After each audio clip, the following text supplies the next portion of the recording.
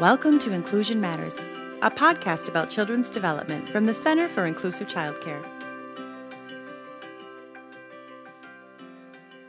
Welcome to Inclusion Matters. I'm Priscilla Weil, the Assistant Director of the Center for Inclusive Childcare. I'm here again with a dear colleague, Vicki Thrasher Cronin, for part 2 of our discussion on just setting up for success in the physical environment and how to meet those physical needs.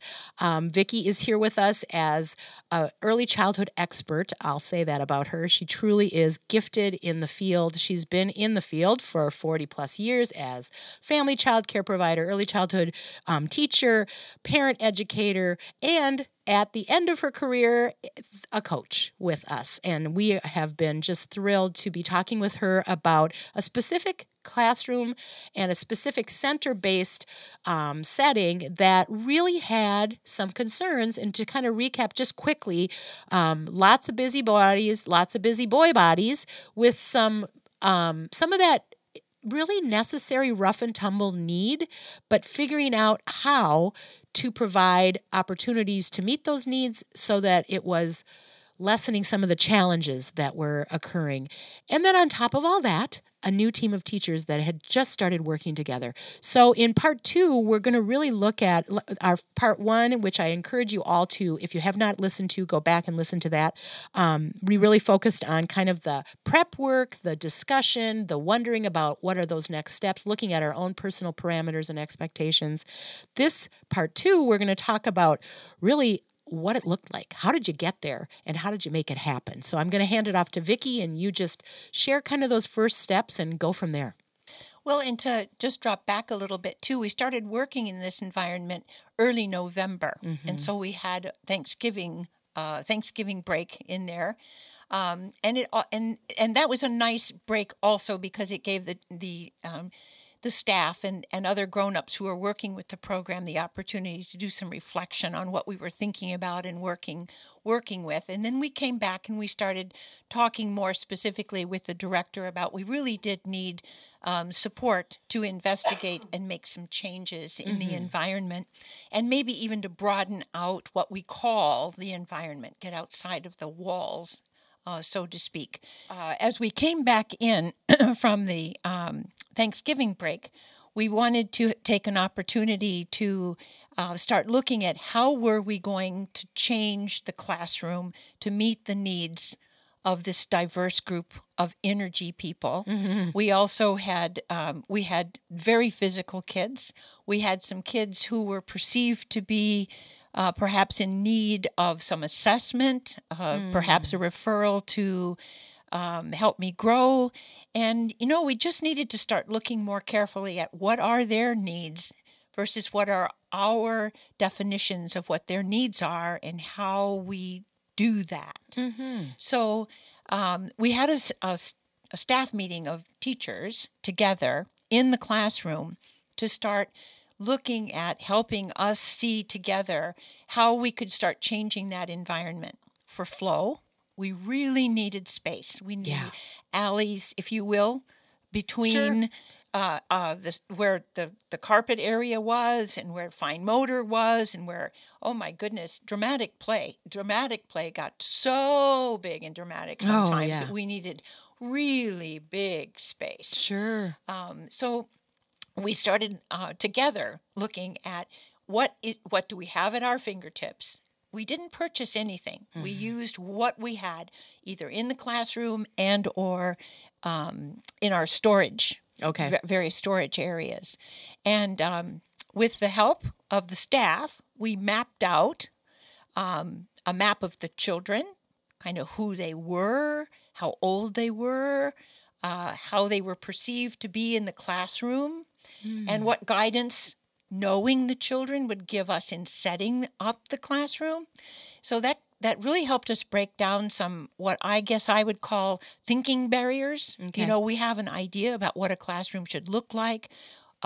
It's always been like this. This is where we've always done that. And we even started using the carpet area quite differently. Yes, it was group time area, but we made our groups smaller. So we got to use that carpet area for some wrestling Yeah. for example, with some mats that we could put down. We had, as we implemented with the children, we had a team meeting with small groups of kids about what the rules of wrestling should be. Nice. And I'm going to say that is the way to do it right, because when you said wrestling, I'm sure a lot of our listeners went, what? What? Mats? Are you kidding? And the rules and that front end loading with, oh my, here's how it looks. This is how it can go. This is how it should go. It sets it up for success. It really does. And it allows many children who wouldn't consider wrestling an opportunity to consider wrestling with their friend. Yeah. And going by the rules. Yeah. So the teachers started looking up online and on, I guess mostly on the web. There's the whole worldwide wrestling thing. Oh, sure, So yeah. there's just all kinds of information about what wrestling rules are about and how to use bells. And so they got way outside their comfort zones Yes. with this. And then because they had information, they started meeting with the smaller groups. Okay. Of more paired groups of children. So the bigger boys who had lots of physicality with each other anyway, that little group of people became a rule-making group.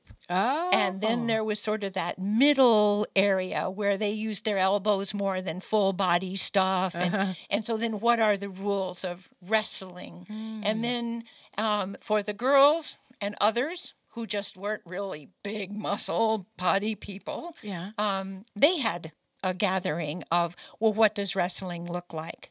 And then the classroom made a list of 4 rules. Okay. They really actually looked a lot like the rules you make in the classroom for, being kind, not hurting anyone, but they had wrestling language. Oh, fun. So can you give one as an example? You recall? Oh, goodness sakes. Sorry, I'm putting you on the spot. That's right. Maybe that cell in my brain will wake up as I go along. But it was just perfect. And they had a bell. Nice. And so in the beginning, the teacher would teach or would ring the bell and state the rule Okay. that was broken. And Okay. there might be a penalty or there might be a timeout. Okay. So where you take a break from wrestling, you have to sit out on the mat. Count to 10, and then you come back together, and they did a fist, smacking their fists together, fist bump to come back together to say, okay, now we're back on.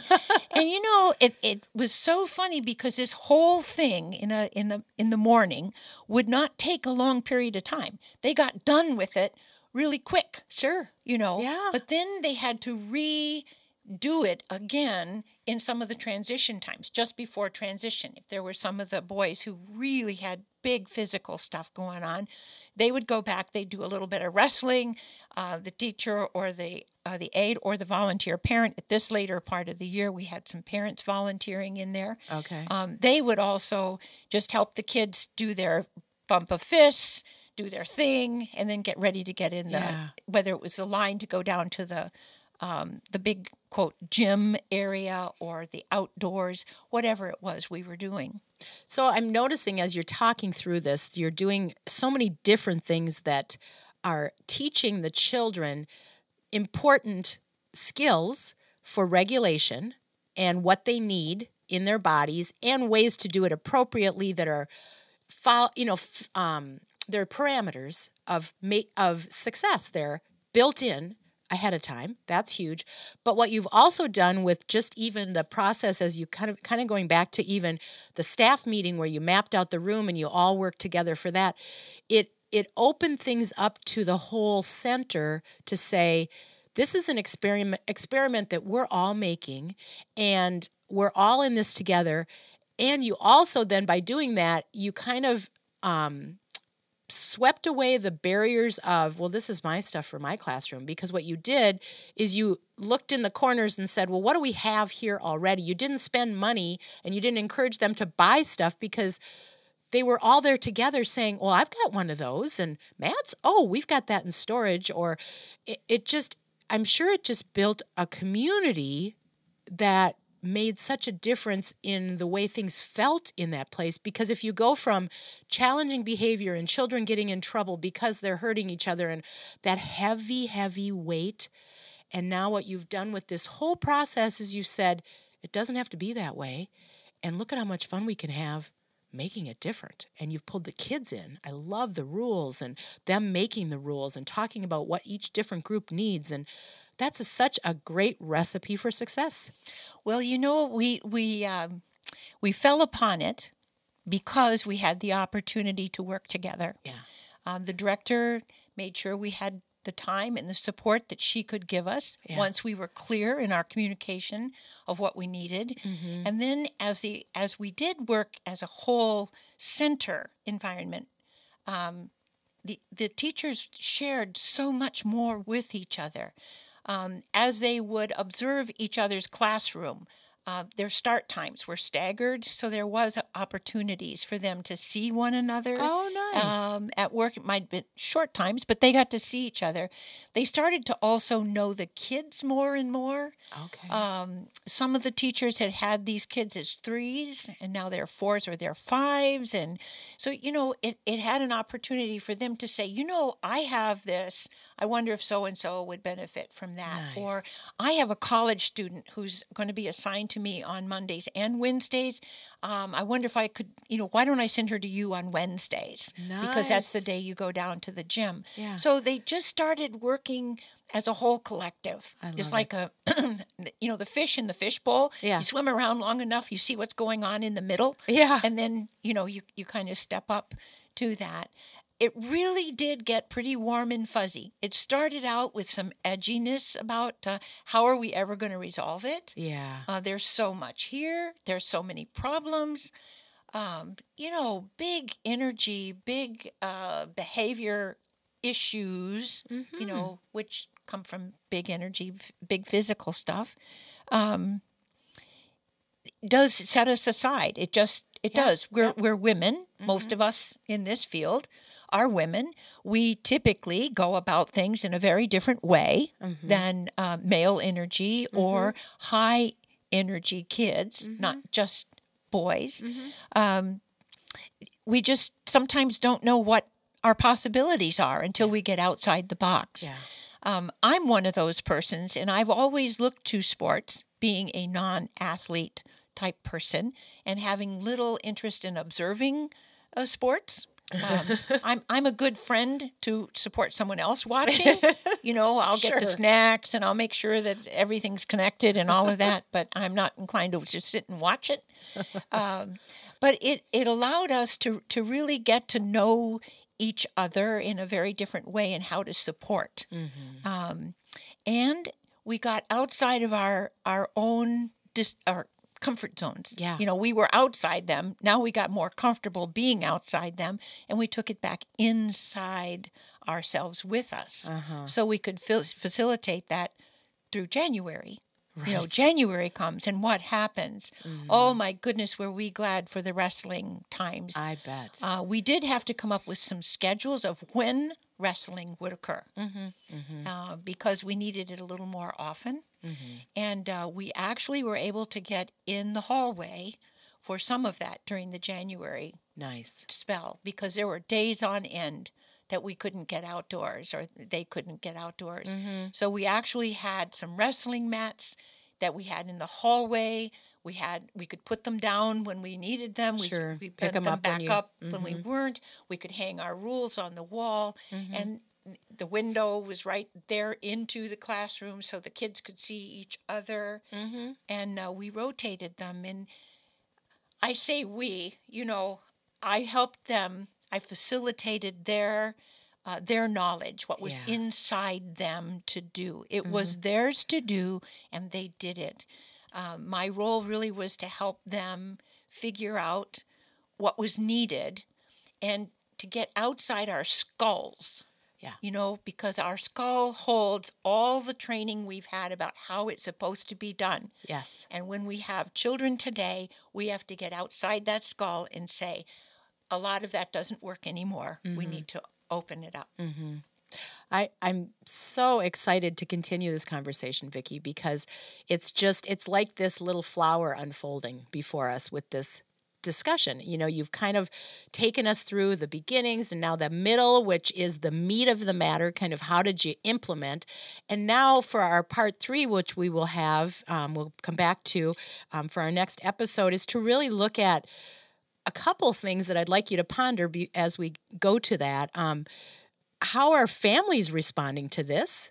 Especially the families of some of the children that you mentioned in our earlier discussion, of the ones that maybe have some unique needs.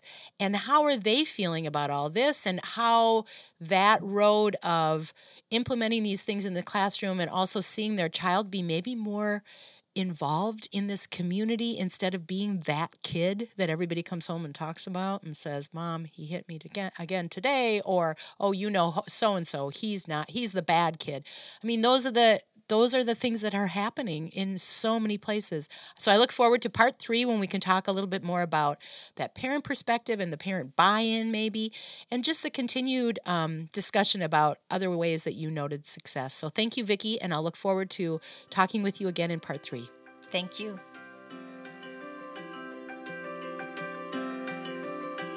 Thanks for listening. For more resources, visit us at inclusivechildcare.org.